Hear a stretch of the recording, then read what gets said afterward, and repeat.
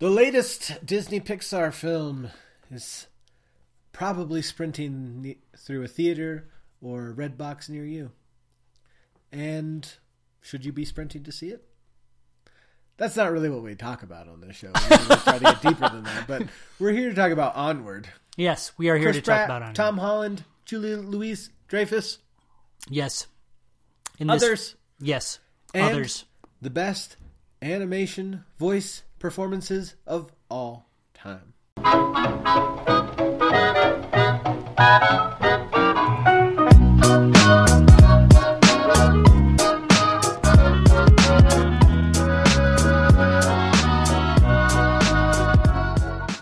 What is up, my nerds? Welcome inside Pop Culture with Fanboy and Know-It-All. I'm Jake. I'm Paul. Welcome back inside our crazy brains. Poof. What was that? That was our crazy brains Disappearing? Vanishing? It's been a long day, Jake. Or was that long poofing day into our crazy brains? Could go either way.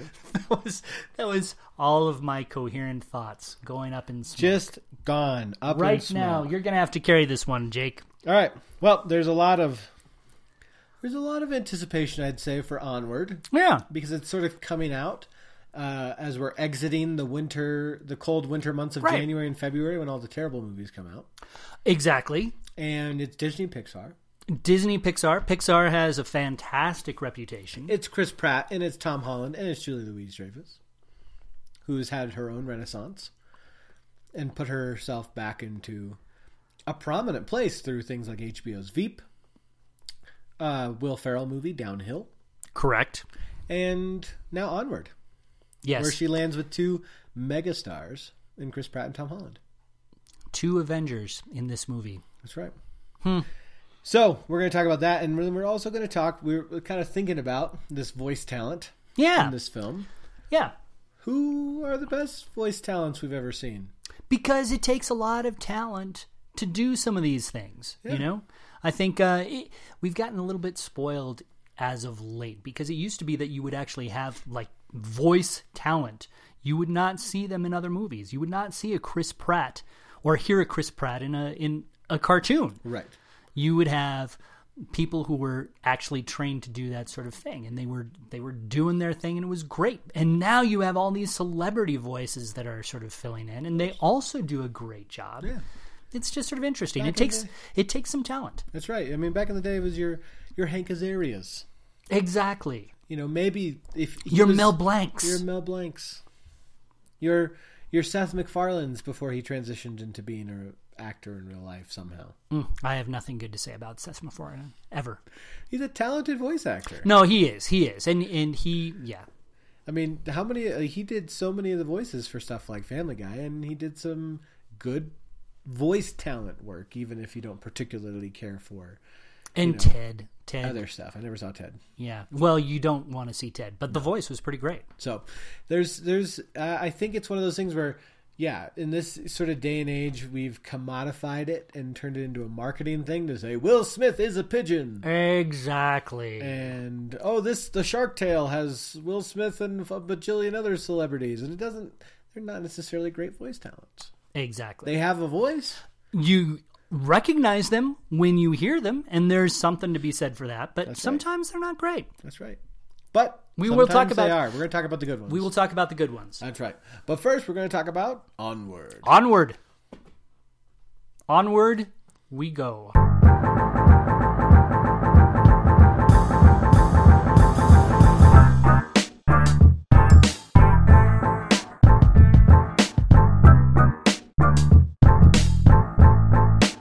Onward Yes. into onward. the podcast. Onward into the podcast.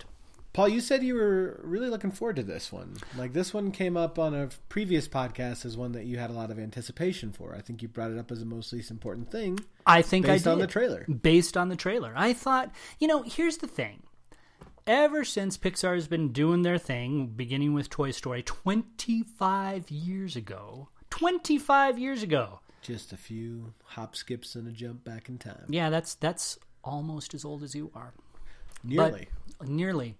Pixar has had a run that is unparalleled, I think, in the history of cinema. They have made some of the most memorable animated movies. They've made some of the most memorable movies.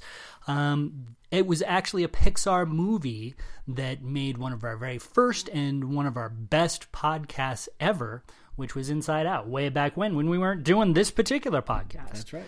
I think that Pixar just has the ability to craft a really fantastic resonant story in a beautiful way, and it's rare that I go to a Pixar movie without tearing up a little bit. So when I saw the trailer for this one, saw that it was a father-son story, which hits me right where it hurts. That'll get us fathers and sons a lot of the time. Right in the heart.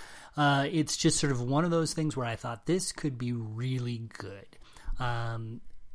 Just to recap the story a little bit, it does feature sort of this father-son story in this once upon a time magical realm. Once upon a time in the here and now.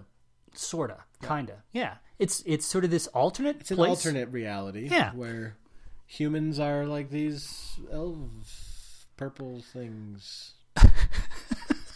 Yeah, that's exactly what it is. Did Exactly. No. I missed the first minute of the movie because I was driving through. You were driving clouds through in a snowstorm. It's an alternate world. Yeah. Essentially, it's like if you took a Dungeons and Dragons world and made it super, super boring. That's the world. And plopped it down in suburbia. Exactly. It's this magical realm filled with elves and ogres and manticores and trolls that is not magical at all. Everybody has stopped doing magic because it's just hard. It's just hard. And so they use technology like the rest of us goofballs do, and it's much easier. But it makes for a much less magical place. The two brothers at the heart of the story, Ian and Barley, they lost their father to a disease several years before. As a matter of fact, Ian, the younger brother, has never even met his father. Tragic. But they realize on Ian's 16th birthday that the father left behind literally a magical gift in the form of this staff with this powerful gem at the heart of it. And it's a staff that can bring back Dad for a day. Dad for a day. They cast the spell. It doesn't work quite right. And they only get half a dad, and it's the lesser half at that. It's just his legs, essentially up to his belt buckle. And so they have to go on this magical quest to find another gem to bring back the rest of their dad so they can see him for just a little while. And there you go. There you go. That's all we need to say. That's it. Yeah. So, Jake, what did you think about it? Onward was one I think when you brought this up as being an anticipated one for you, I've always said the trailer had not really struck me in that way. And I think that is a fair reaction. I've heard other people say the same thing. Yeah. And ultimately it came out in the wash sort of the same way. It's a fun movie. There'll be a couple of chuckles here and there. More than a couple. But there's nothing that really stands out. It ultimately, for me, didn't end up landing any emotional gut punches. There was like a gut, tap. Like, hey. Like an elbow. A little elbow. A little nudge, a little gut nudge. Like, hey, yeah, isn't that nice? It was very nice, and I don't know, like there were moments where I chuckled, but I never laughed out loud. Mm-hmm. And there was nothing that you never laughed out loud. I don't think I ever laughed out loud. Outside of a your heart is dead. Your soul is dead. And we've established that I will laugh out loud at films. Yes, on this very podcast. It ultimately feels middle of the pack for Pixar to me. Yeah, in that there's nothing that I'm going to think back on and be like, do you remember when in Onward? Like the way you do in Up. Right. The way you remember certain characters. Like, do you remember that opening scene of the relationship between Carl and Ellie in Up? Do you remember what it was like to see Buzz and Woody flying through the air off of the back of a, remote controlled rocket propelled car, and how creepy Sid felt? Or do you remember what it was like to think about monsters and scaring children? Like, there's so many memorable moments throughout the Pixar universe. You remember when you cared about a dumb little rat in Ratatouille or a robot in WALL-E? There's nothing in Onward that caught me that way, which is a bummer because I really like Chris Pratt and Tom Holland. I just don't feel like they ended up having the script to work with. Yeah, it's an interesting thing that you bring up. I think that it's a very serviceable story. Yeah. And to say it's a middle of the pack Pixar movie, that's still really good. When you look at Rotten Tomatoes, 15 of the 21 movies previously have gotten 90% Rotten Tomatoes ratings or better. Yeah. So to say it's middle of the pack is still pretty darn solid. It's still a solid film. But I think that what you say is right. I probably enjoyed it in some ways more than you did. And honestly, I'm going to pry about this, but because of the brotherly relationship, I thought that it might strike you in a different sort of way than it did me. I did laugh out loud. I thought the Manticore character, voiced by Octavia Spencer, I believe, was hilarious. I thought she was very funny. Yeah. I thought there were a bunch of invisible sprites riding motorcycles that I thought were pretty funny. Yeah. I thought that there were some unique moments here. But the thing that strikes me looking back on it, it didn't take the risks that I think the best Pixar movies take. Yeah. WALL-E was in many respects a silent movie. It really dove deeply into sacrificing what would be a good quote unquote cartoon for a really deep resonant story. Up was incredibly powerful, and to start off the movie with 15 minutes that are guaranteed to get you weeping and then create this rollicking adventure afterwards, that's a daring choice. Onward didn't feel daring. It felt like it had some nice messages, some good messages with a really fun storyline, but it didn't feel that resonance that I think we have been spoiled to expect from Pixar.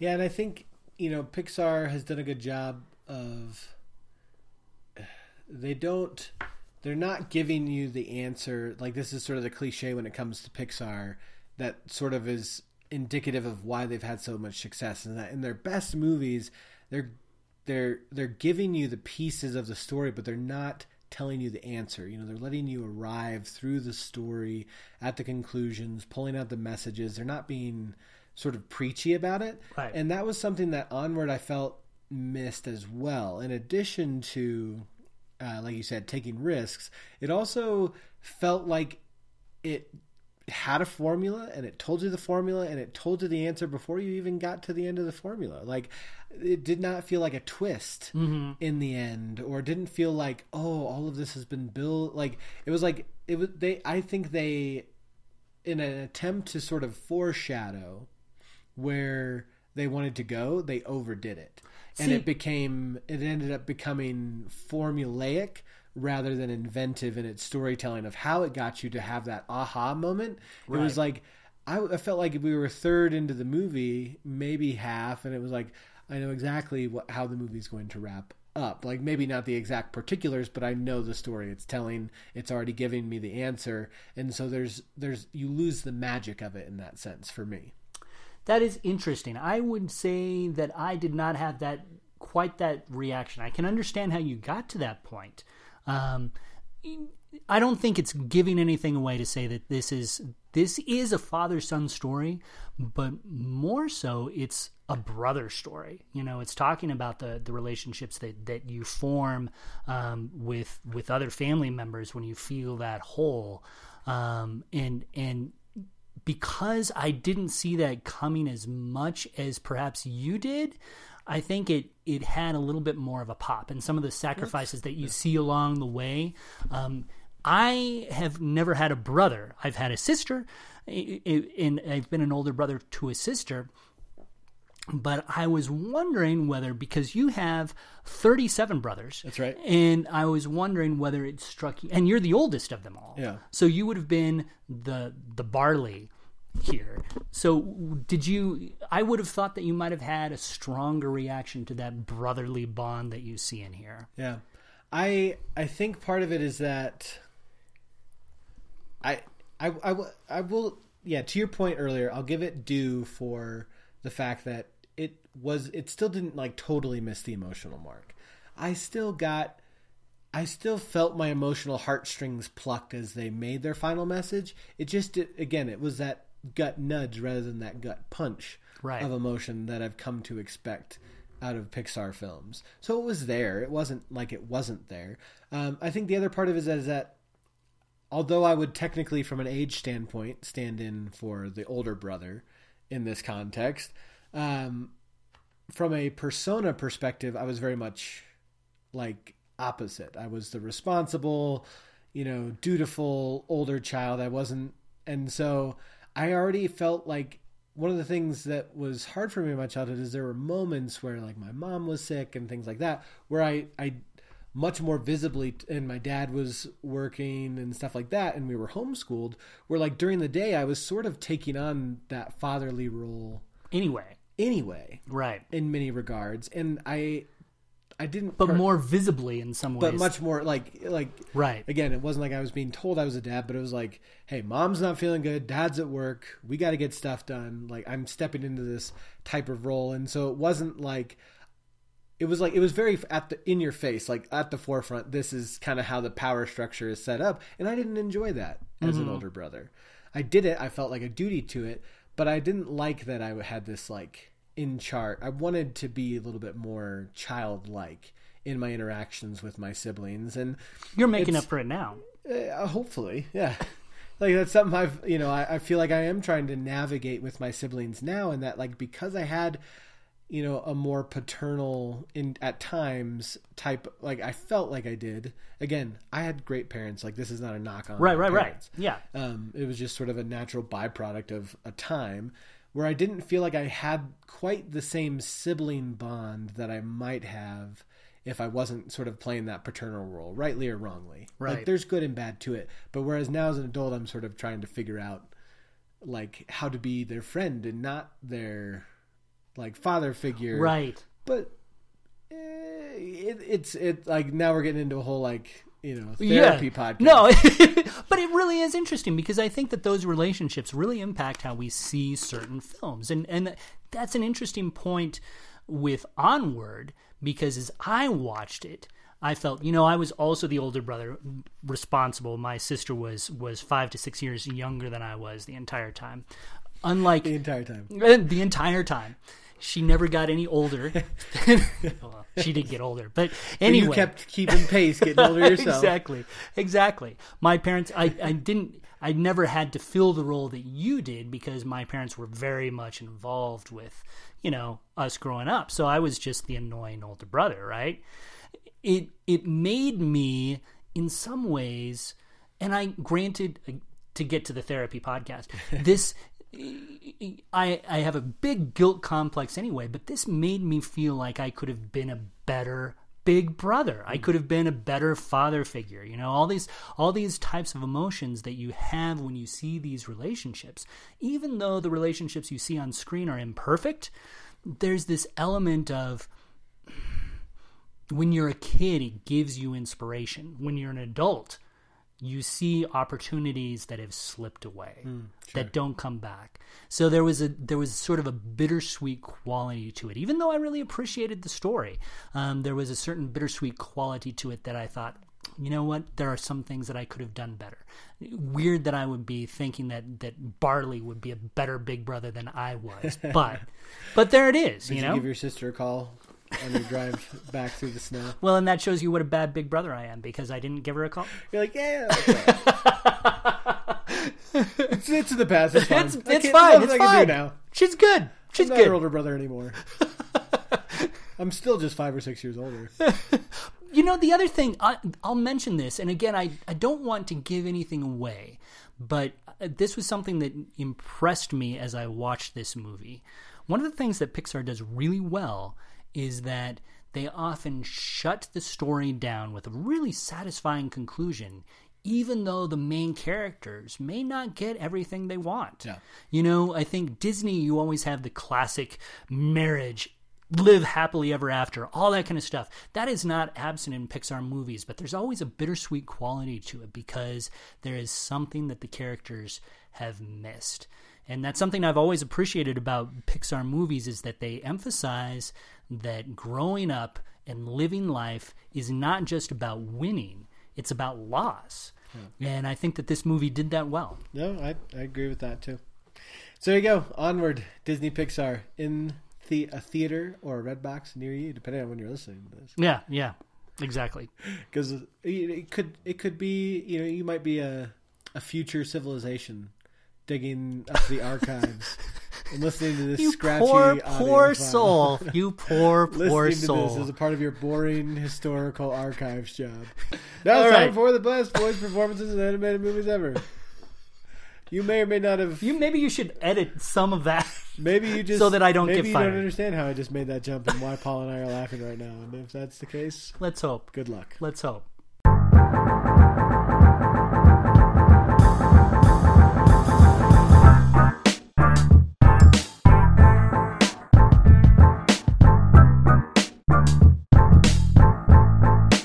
Welcome inside Rank Geeks. We're on hour 3 of podcast taping, so we're particularly smelly. We're not actually that far into it, but Yeah. you know, It feels that we far. get smelly fast in this piece. Some of us do. Some of us. Some of us stay- do. Paul's passing out mints because he can't stand how rank these geeks are. I'm going to rub the mints all over my face. But we wanted to use this time to rank the best voice performances in animated films. Right. You're seeing more and more of them, I think. And, you know, honestly, I'm actually surprised that they don't have more actual awards categories for this because the voice performances that you hear in animated movies, they can make or break a movie. Let's just Absolutely. face it. If there is a good performance, it becomes indelible. Yeah, and we've, you know, although we talked about how sometimes we have these animated movies that just shoehorn in celebrities for Right. the sake of shoehorning in celebrities, this sort of expansion of who does voice talent has also lent to some pretty fantastic voice actors and performances. I mean, an honorable mention for me in this, because he didn't end up in any movies that, and hopefully I don't submarine Paul's list here. I don't think I will. He didn't, as far as I've seen, he's not ended up in any movies, is like Mark Hamill, for example. Oh, yeah. Super irritating as Luke Skywalker, in my opinion. I don't even know if you're legally allowed to say that. How? Well, if That's the cops like bust in, sacred we'll know ground. But Fast forward 30 years, and he's an incredible voice talent from the Avatar: The Last Airbender TV series, from Batman video games. and the Batman the animated series. That's right, Batman He's- the animated series. He is the quintessential Joker. Forget So Joaquin Phoenix. Forget good. Heath Ledger. It is Mark Hamill. And People. so, you know, that's a bit unexpected because his voice really grates on me in the Star Wars original trilogy. I can't believe you just said And that. yet now I love his voice acting. And so there have been good things for the expansion of who gets to be a voice actor. So we decided we'd rank our favorite voice performances in animated films. Paul, do you have any other honorable mentions? Oh, honorable mentions. I actually have a few honorable mentions, but I think I will unveil them as the pepper them list goes on. Elsewhere? So let me start off with number 5 on my list. Number 5 on your list. This is one of the this is actually what I consider to be the beginning of the Disney Renaissance. You know, the 70s and 80s were a terrible time for Disney. They had terrible movies. Robin Hood. We won't even get into Robin how Hood's great, but terrible. There's some Robin other Hood real is. stinkers in there. The movie that Black started Cauldron in particular. Oh, the Black Cauldron, that was not very good. The movie that started turning it around, even though it doesn't get recognized as such, is The Great Mouse Detective. And one of the reasons why The Great Mouse Detective was so good was because the main evildoer, Ratigan, was played by Vincent Price. Good old Vinnie Pry. You're right. The Great Mouse Detective absolutely gets lost in these conversations. It's really a good movie. It's a very strong movie. I don't think if it hadn't been for The Great Mouse Detective, The Little Mermaid, Beauty and the Beast, Lion King, Aladdin, I don't know if any of those would have happened. Disney would have tanked. Totally. We'd be talking about them in the past tense. Exactly. They would have folded. So you can thank Vincent Price. Vincent Price, number 5 on Paul's list. Number 5 on my list, Peter Sallis. Who in the heck is that? Who in the heck is Peter Sallis? He's the voice of Wallace. From Wallace and Gromit. Oh, that's a great pick. That is great. I very rarely give you props, but that is a very nice pick. Thank you. So good and so enduring. Wallace and Gromit has been around for a while, and they've made films within the last couple of years. Yeah. And he's just got this charming, awkward British tint to his voice that just brings this animation, this claymation, to life in really a fantastic way. Like when you hear his voice, you think, that's Wallace. You totally do. And the funny thing is, those are such, talk about underrated animated things. Yeah. I mean, I guess technically there is a movie. You know, there's The Curse of the Were-Rabbit, but right. I think of the shorts more than anything else, and they just are magical. They are really fantastic, and I still to this day probably quote Wallace at least once a day. You should have tonight. Cheese Gromit. Yeah, would you like some cheese Gromit? That was actually Paul actually greeted me that way today. I did. What kind of cheese would you like, Jake? What cheese would you like? Okay. Number 4 on your Number list. 4. Brad Bird. Good old Brad Bird. From The Incredibles. Edna Mode. That is exactly right. She is one of the most enduring characters in animation, I think. She is just hilarious. Voiced by the director, Brad Bird. Does a fantastic job of doing this crazy short designer who I just dig. But do you think it's sexist that he took a job away from a woman and gave it to himself as a man? Well, when the character was a woman, that feels like a separate. That feels. Is that like a trap separate question? we'll delve in that. There's another a long history podcast. of men playing women in theater. All right, it's fine. It was dealt with. We dealt with that in Shakespeare in Love, right? And see, you switch it off because a woman plays Bart Simpson, right? So is that a fact? It is a fact. I don't know much about The Simpsons. Yeah, you've never watched an episode, right? I've never watched an episode. That's wrong. Wrong. So Edna, Brad Bird, The Incredibles. Edna Mode. You can't have a cape, darling. Number 4 on my list. This one popped into my head like after I had made the list, and I was like, how did I not think of this? This is an incredible role, and he's played it in 2 different movies now. And the character is Snowball. From the film series The Secret Life of Pets. Played by Kevin Hart. The Secret Life of Pets, I remember taking my daughter to when she was, 3 or 4 years old on a father-daughter date. Right. And I got free tickets to it somehow. I don't remember particularly how. I didn't have my screening pass yet. But I got us free tickets. We went to see Secret Life of Pets. It was totally a throwaway. And Kevin Hart blew my socks off as Snowball. It is so good. Like, I have watched it multiple times since.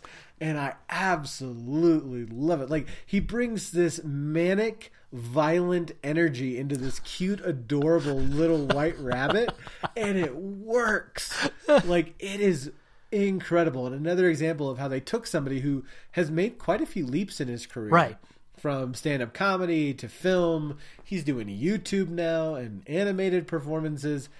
Absolutely crushes it as Snowball. Like, it is good. You think about Kevin Hart, and he is almost an animated character in and of himself. I mean, he plays this manic version of himself. I have not seen any of the Secret Life of Pets movies, but I can picture Kevin Hart doing a pretty good job. I highly recommend you at least watch the first one to see what he does with this rabbit. Like, it is worth it. It is good. It is so funny and just insane. Like, it is good. And so that's why I was like felt ashamed that it took a while to pop into my head. You felt ashamed. Yes, because once it did, I was like, how could I not give him props? Well, like he blows it out of the water. It's like The Secret Life of Pets. Who's going to remember The Secret Life of Pets? You know? Hopefully, you we always never think forget. of good movies for these good performances, but sometimes you have great performances in just, fairly forgettable movies, right? Speaking of which, no, this is not a throwaway movie by any means. I am talking, of course, Finding Nemo. 3 guesses who I'd be picking here. Matthew McConaughey. Oh my goodness. He doesn't even play the turtle. No, Ellen DeGeneres. Yes. Ellen DeGeneres as Dory. I think that Dory is one of the most memorable cartoon characters we've seen in the last 30 years, wouldn't you say? Mm-hmm. It is a charmingly funny and tender performance. Yeah. She is Dory. It's just great. No, I can't like this. Yeah, I mean, I can't argue with that. Ellen DeGeneres inhabited that character and turned Dory into somebody that we refer to as a separate entity to Ellen, almost. Right. Like, even though she is distinctly Ellen, we think of Dory as almost being her own sentient being because she infused so much humanity into that character. Yeah, you think about how strong the story was. You think about, the powerful father-son story, the adventure they go on. You have some really great characters everywhere. And yet, somehow, Dory steals the whole movie. I cannot fathom how bad Finding Nemo would be without Dory. It wouldn't be that bad. No, it would be a fine movie. Yeah. It would still be a fine movie. It wouldn't be as good. Exactly. Yeah. All right. Number 3. Number 3 on my list from the year 2000. Sorry, my brain farted for a second there. And it is Kuzco, played by David Spade from The Emperor's New Groove. Oh my goodness. Now, this movie, in and of itself, like almost every character in The Emperor's New Groove, like what John Goodman did, what Eartha Kitt did, what Patrick Warburton did, what David Spade did, are all so good. Like, you could, honestly, like, I waffled back and forth on whether or not I should give this to Patrick Warburton for Kronk, because he did such a fantastic job. And, maybe tomorrow I would give it to Patrick Warburton for Kronk.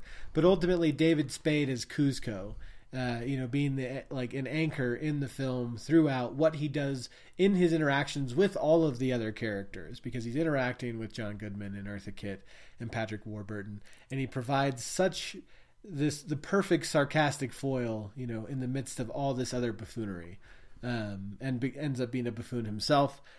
And again, creates this character that I think of almost as distinct from David Spade. Like when you think about Kuzco and The Emperor's New Groove, very underrated Disney movie as well. So underrated. So underrated. You think about, I'm just going to segue right into number 2 for me, because I have Patrick Warburton as in The Emperor's New Groove. And honestly, Eartha Kitt nearly made my list too. I think that it shows that The Emperor's New Groove was really like a master's class in voice acting, because every single one of those voices just made the movie. And I honestly don't know, this is going to sound ridiculous, I don't know if there's a movie anywhere, animated or not, that has a funnier last 15 minutes. I just love Eartha Kitt as the big mean queen, right? When she turns into that little cat, I love that, and she was so great in that role. But Patrick Warburton got my number 2 vote just for squeakum squeak. Squeak, squeakity, squeak, squeakums. Emperor's New Groove. He brings, the earnestness he brings to the role. Yeah. For those who have not seen Emperor's New Groove, goodness gracious, you need to run out and watch that movie. It is so good. So good. Number 2 for me, I have said for at least a full 2 years now. that this is the definitive. In real or fake animation, video game, movie, TV series, this is Batman. Will Arnett is Batman. In the Lego movie, in the Lego Batman movie, he is another one that ends up stealing these films. Like, he does it in the Lego movie, which we've talked about a lot as a heartwarming twist and a fun pacing. Lego Batman steals the show and ends up feeling like, to the point where they had to make his own separate movie that ends up being an incredible Batman film. And the deep gravel of it that Will Arnett brings to the ridiculousness of these Lego movie concepts works really, really, really well. And like really impresses you with Will Arnett, who you've seen be goofy in things like Arrested Development and other roles. Like, what he's able to bring to a Lego figure is really quite astonishing. Well, I have to give him mad props for it. I think it shows something that they chose him as the host for Lego Masters, the new reality show. You know, I think he has been so connected with that character, oddly enough, that he was just sort of the natural person to fill those shoes.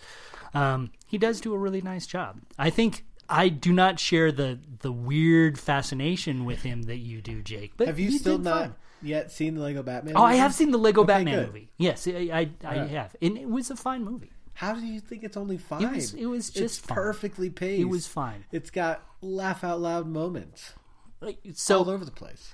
It was nothing bad ever happened to me. It was a very nice movie. I would actually choose Onward over Lego Batman. Are you okay? The podcast is done. All right, number one for you. Number one for me. I'm going back in the past to when voice actors were voice actors and you never saw them anywhere else. But this defined, I think, classic Disney movies. And that would be the voice of Eleanor Audley, who was Maleficent, the original Maleficent, and the wicked stepmother from Cinderella. She has one of the most distinctive voices, and whenever I think of an evil woman, I think of her voice. She also voices the Madame Leota from the Haunted Mansion. If you ride that ride, you'll hear her voice, and she has the most incredible voice. I love listening to her voice in a horrific sort of way. Well, there you go. Though one of my honorable mentions was a classic from a classic animated Disney film, from 1967. Though he did a lot of non-animated acting himself, so it sort of is not quite in the same exact vein. But that was George Sanders, who played Shere Khan the tiger. Shere Khan, in the Jungle Book. That voice. That was an honorable mention for me as well. Shere Khan. I think Baloo was great. That's a really popular voice actor, whoever Classic. he is. Yes, but Shere Khan. Ooh, the menace in that. Like that is the quintessential deliciously evil. Yeah, it's a little like Jeremy Irons from Lion King, actually. They had that same very British, oily quality. Beautiful. Number one from me, Ellen DeGeneres. As Dory in Finding Nemo and Finding Dory. Just completely endears herself, as we already talked at length. I was partially speechless earlier because I was like, how do I want to go ahead and tip off my number one here?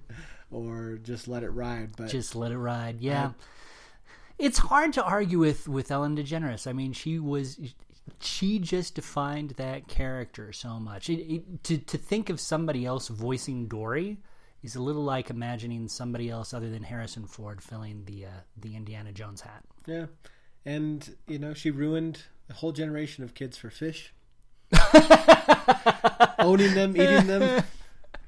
Not because Dory is just that adorable. And adorable. She just inhabits it to this point where she steals the first movie, like Lego Batman stole the Lego movie. In a smaller way. And then gets her own spin-off movie that breaks your heart and makes you laugh out loud. It was a surprisingly nice movie. Yeah, I think that Dory is... I think Dory is my favorite fish. If we ever did a podcast on favorite fish, Dory might be number probably one. Start and end with Dory. But not because, there's Jaws, Dory. Dory. not a whole lot of like really great protagonist fish out there. No. Like I saw that The Incredible Mr. Limpet back in the day, and he's not a sympathetic fish. And I like that nuts. Well, that was a dumb movie. All right, what was the best voice performance in an animated film by your estimation? You can always let us know on Twitter. I'm at Jake_Roberson. I'm at EC Paul. Now it's time for the most least important thing.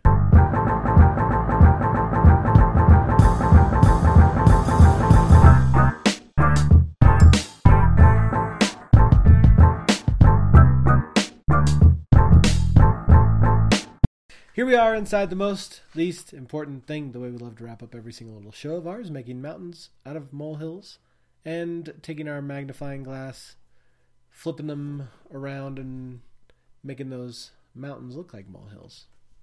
Exactly. As it were. Exactly. Have you ever seen a molehill? Not impressive.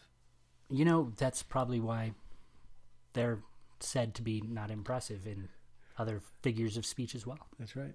Anthills. Anthills can be impressive. Yeah, they're not really impressive on the outside. They look impressive on the inside, but from the outside they look pretty dumb. Have you seen those huge structures that they have in Africa? Like in Africa, right? Yeah, those are pretty. It's not the standard anthill. Okay, anyway. All right. You know what I mean? Yeah. I'm talking about like just a big round pile of dirt. Yeah. Paul, what do you got for us today? This will be the lamest segue ever, but speaking of molehills, Diglett? No. You don't know Diglett? No. Oh my goodness. What's Diglett? So Piglet's did you not dirty cousin? Did you not play Pokemon as a child? I did not really play. I dabbled briefly. Dabbled briefly. Yeah. So there was an interesting study done by Stanford a while ago that found they were trying to study why different areas of the brain light up. Like when you recognize a person's face, it lights up a totally different segment of your brain than if you recognize a car.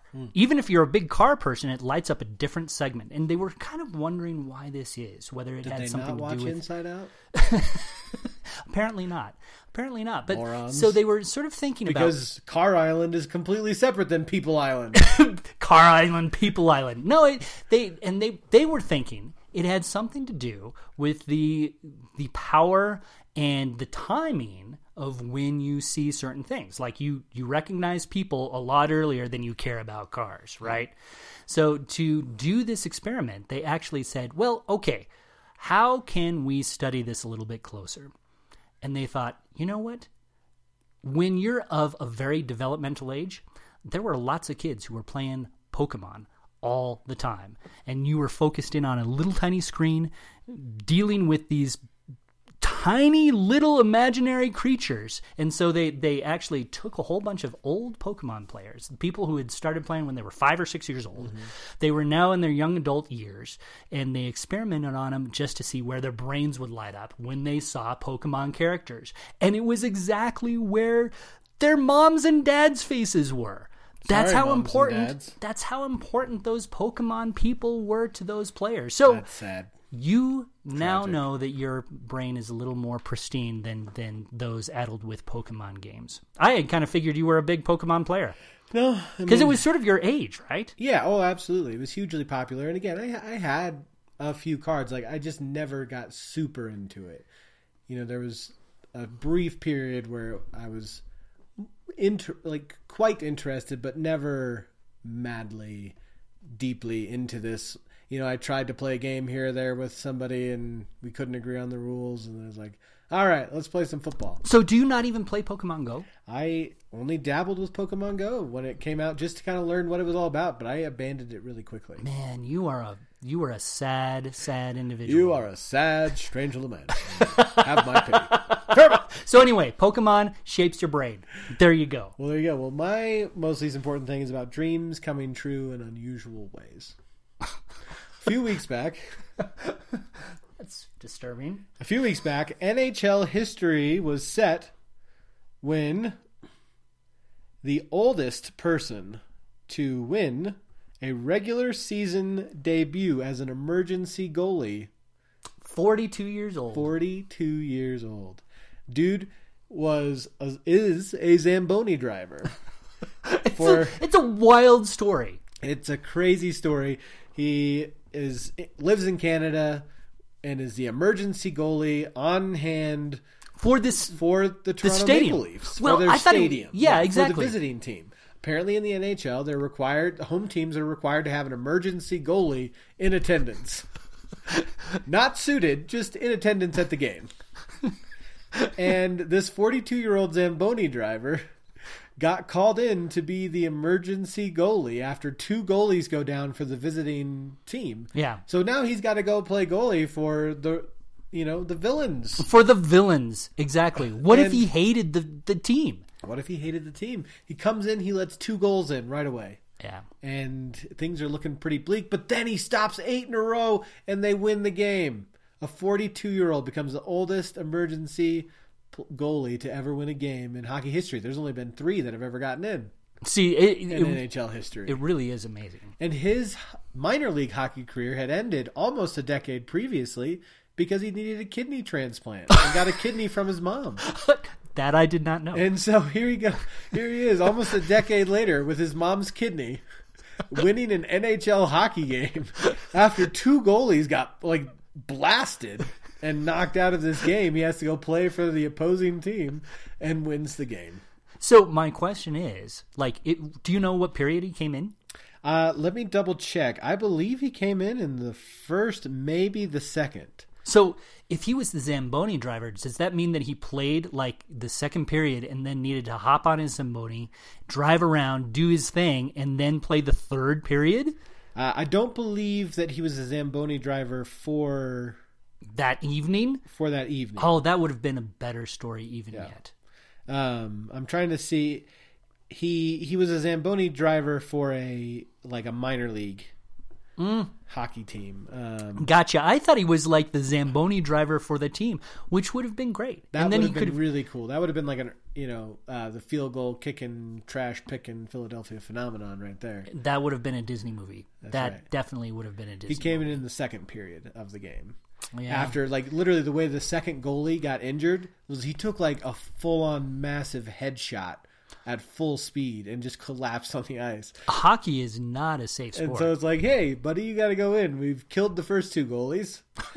You've got your mom's old kidney. And you just sit around driving Zambonis for minor league teams. You're in. And you win. Really, that's an indictment on hockey. That, 40-year-old men who haven't played hockey in a decade can come in and win an NHL game. On second thought, this is a really dumb story. Don't pay any attention. I'm just kidding. Shout out to you, David Ayers, for winning. Way to go. Game. Way to go. That is pretty awesome. It is pretty awesome. I honestly dream about that, getting called in to be an NFL quarterback and win the game. So, as an old man. So you literally dream about that?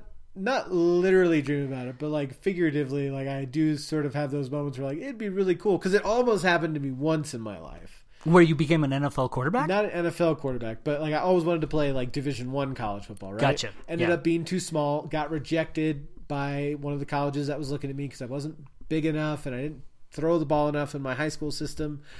And so I went off to a small little NAIA college in Nebraska called Hastings. Love Hastings. Paul had spent his formative years in college. You probably still saw my graffiti over there. That's right. And then as I'm there, I get word that the Washington State, the school that had rejected me, is holding open, passing out flyers on their campus, holding open tryouts for quarterbacks because all of their quarterbacks got injured. Really? And they just were we need somebody off the campus to step in and play quarterback. And I was I could have been there stepping in to play quarterback, but I went off to this little school. You could have been in the NFL right now. I could be in the NFL. I could be Drew Brees. I could be like Russell Wilson right now. But then you would have missed out on this podcast. That's right. You guys wouldn't have this awesome show to listen to. So yeah, I used to dream about. I used to literally dream about being a rodeo cowboy. I believe that. Yeah. Yeah, I was a pretty good What bareback events rider did in you my do? dreams. Bareback? Yeah, no, I was definitely a bareback rider. I figured because when I covered rodeo, I figured that is one thing that I might be able to do. I might be able to just hold on for dear life, and because really bareback riding, the only thing it looks like you have to do is lean way back on the horse, and your legs fly around like that, and so I figured if my grip was strong enough, I might be able to do that. I'd pay a lot of money to see you do that. You should do that as marketing for your next book. Do bareback riding. Oh, goodness. I did mutton busting when I was a kid. Did you really? One time. Didn't last very long. Well, the poor sheep probably couldn't.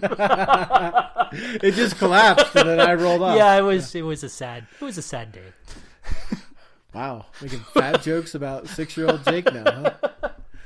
What a jerk. Oh, I guess I better get out of your house now before things get worse from here. So many podcasts. That's it for this time. As always, you can catch up with us on Twitter. I'm at Jake_Roberson. I'm at AC Paul. Tune in next time when we do a completely silent podcast based on A Quiet Place Part 2. That sounds nice. We'll do the whole podcast in sign language. Yeah. The listeners might be a little disappointed. We'll follow a long line of bands who have done completely silent tracks. But until next time, I'm Jake. I'm Paul. We'll catch you on the flip side. Bye.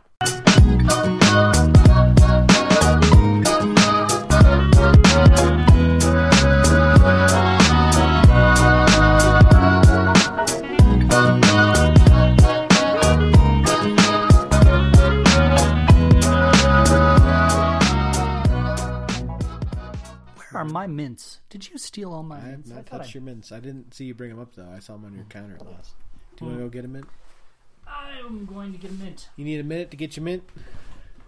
You can start without me, and then I'll speak.